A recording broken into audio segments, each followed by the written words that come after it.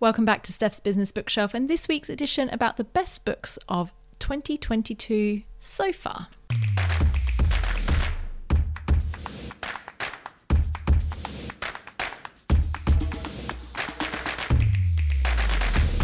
Welcome back, I'm your host Steph Clark, and when I'm not helping organisations overhaul and reimagine their learning and development approach, I'm here telling you about books, sharing the 3 big ideas from the best non-fiction books that I've been reading and doing the reading so you don't have to.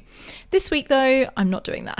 This week, well, I sort of am. This week I'm telling you about the best books that I've read this quarter, because we are at the end of Q2, we are halfway through the year, based on calendar years, we're at the end of the financial year here in Australia, and so yes, it's time for a bit of a quarterly catch up on how my reading goal is going, what I've been reading more of, less of, how I've been reading, what I've been thinking so far about the books I've been reading this quarter, and then maybe some things on what I'm looking forward to reading as well. See if I remember to do that at the end. Quite often when I record these episodes, I say something at the beginning, I'm like, oh, I'll tell you about that later. And then when I edit the podcast, I have to remove that because I then get to the end of the podcast and forget to do that thing. So maybe you'll never hear this. Who knows? All right, let's get into what I read this quarter and where I am at the moment. So far this year, so for 2022, I've read 29 books so far. 12 of those books were this quarter, so between April and the end of June. My average rating, I use Storygraph, or the Storygraph I think it's known as, which is a great app I really enjoy using for tracking my books and my reading. Not sponsored, just really like them. And I really like the stats that it gives you, even on the free version. It gives you really great stats about what you've been reading, how many pages, and things like that as well. So my average rating, apparently, for all the books I've read, this is just so far this year, not just for this quarter, is 3.63. Not a bad scoring year, I'd say, so far. But I think the average score for my Q2 books is a bit lower, but I'll come back to that in a moment. I've also got 5 books on the go, which is not where I like to be, really, with that many books on the go. I've got one audiobook on the go, which is Tough by Terry Crews. I really like Terry Crews, so I'm enjoying that so far. And that's one I'm kind of just reading, listening to, just kind of when I get a chance. I'm not making any effort to kind of plow through that one, although I've got a couple of long train journeys and car journeys coming up in the next few weeks, so I might end up getting through that one pretty quickly over the next couple of weeks, so I'll be able to tell you about that one next month. The other books I've got on the go, mostly in Kindle format or ebook formats, is the Leonardo da Vinci biography, which I'm still working through, which is Walter Isaacson's book. I'm still working through that one. Again, it's a bit of a beast, so it's going to take me as long as it takes me. I started it in January, so clearly in no rush to do that one. And that's a good one I just pick up and start and put down again when I kind of get to it. The other one I started, which was a terrible mistake, and you'll know why when I tell you what it is. It's 21 Lessons for the 21st Century, which, as we know, I haven't finished Sapiens, and I thought, 21 Lessons for the 21st Century. It's shorter, and it's also broken down slightly differently, so I thought I'd get through that quicker. I'm not.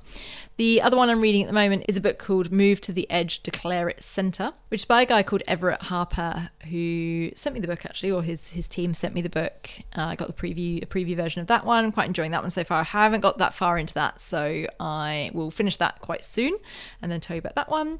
And then I've also started the paperback version or book of 100 Days of Brave, which I'm really enjoying. It's quite a fun book. It's about starting a business in 100 days. So that one I'll probably finish pretty quickly and be able to tell you about in a future episode not too far in the future. It's also got a fun cover as well, so check out that one. I also did not finish one book this quarter and have parked it as I probably will not return to, which was The Luminous Solution by Charlotte Wood, a local author. Just couldn't get into it. I don't know, sorry. I don't think it's necessarily, maybe not the right time. Maybe I will pick it up in the future, but it's not on my list of, okay, I'm just going to park this for a bit and then come back to it like some other books are. So that's my do not finish for this quarter. As I alluded to, it just wasn't an outstanding quarter of reading this last 3 months. So if you're looking forward to the next quarter and hoping there's going to be some better stuff in there. But it wasn't all bad, and there are a couple of good books I do want to tell you about that are my top books of the quarter. There's just 4 because it wasn't a great few months. There is only 4 last quarter. I had 6 because I couldn't decide. There was so many to choose from. But this quarter just has 4. So if you made it to the list, you did well because not many did this quarter. All right, let me tell you about the 4 books that made it into my best books of the year so far, Q2 edition. The first book was The Bullet Journal Method by Ryder Carroll. It's a book I read while I was away up in the sort of south coast of New South Wales a few months ago. Lovely little holiday. And I talked about this one a couple of weeks ago, actually, just on the podcast. So you can go back and listen to that episode if you haven't already. I enjoyed it because it was a pretty enjoyable read, quite a relaxing read. It's also about productivity type stuff, which I really enjoy as well. Always helps when it's a topic you enjoy. And whilst I thought the book was maybe a little longer than it needed to be and covered some things that, I just was like, does this need to be in here?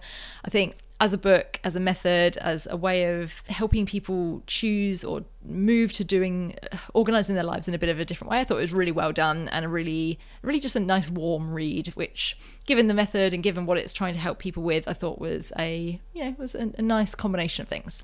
So that's The Bullet Journal Method by Ryder Carroll. As I mentioned, I talked about that one a few weeks ago, so I'll link to that in the show notes if you haven't listened to that one already. The second book, and by the way, these are in no particular order and not in any kind of ranking, they're just the order I wrote them down in. The second book I enjoyed this quarter that made into my top list is Killer Thinking by Tim Duggan. Enjoyed that one because it was a bit novel in the approach that Tim shares about what makes a killer idea. And I particularly enjoyed the killer acronym that he used for what makes an idea better than good, even better than great as well, which is making it killer, which was that it is kind, impactful, loved, lasting, easy, and repeatable.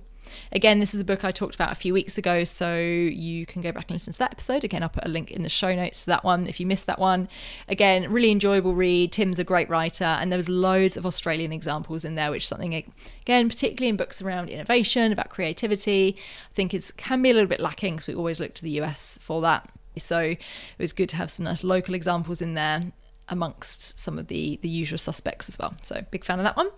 Nice work, Tim, if you're listening. The next book that I really enjoyed, which I'm talking about next week on the podcast, was fantastic. It was Power by Kemi Nekvapil. Just so many thought-provoking things in that book, all about living and leading with power as a woman in particular, although not exclusively, but it's very much aimed at women, and just thinking about the systems, the structures, the reasons that a lot of women don't feel that they have power, and what the stories we've been told, and what being good looks like, etc., and how power is something that we need to actually redefine as women and think about how we can own that, and not by softening it or not by thinking about fixing the women, but in a way that is meaningful and actually reclaims power as power is meant to be. So that one, like I said, I'm talking more about next week, so listen out for that episode because there's lots of good juicy things to think about and listen to and learn and consider in that episode. So that was my third book, which was Power by Kemi Nekvapil. That one was the highest rate. Actually, that one and the next one I'm going to talk about are the highest rated ones I read or listened to this quarter. The fourth book, which is a little bit of a wild card, it's not necessarily one that I will talk about. Actually, it isn't one that I will talk about on the podcast, but I read it or listened to it, so therefore it counts. So it goes in these rankings. Might do a review in the Bookmark newsletter. If you're not already signed up, you get extra good nuggets of what books to read and reviews and things and stuff to listen to and watch every couple of weeks in your inbox. So if you don't already get that in your inbox, you can head to the top of the show notes and sign up for that. But the fourth book is Me by Elton John. Just quite a joy to listen to, really raw, really honest, really long as well. It's about 13 hours long. And one of the creative things they did was that Taron Egerton, who is the actor who played Elton in the film Rocketman, was the narrator for the majority of the book. I definitely fall into the category of don't listen to books that aren't read by the actual author.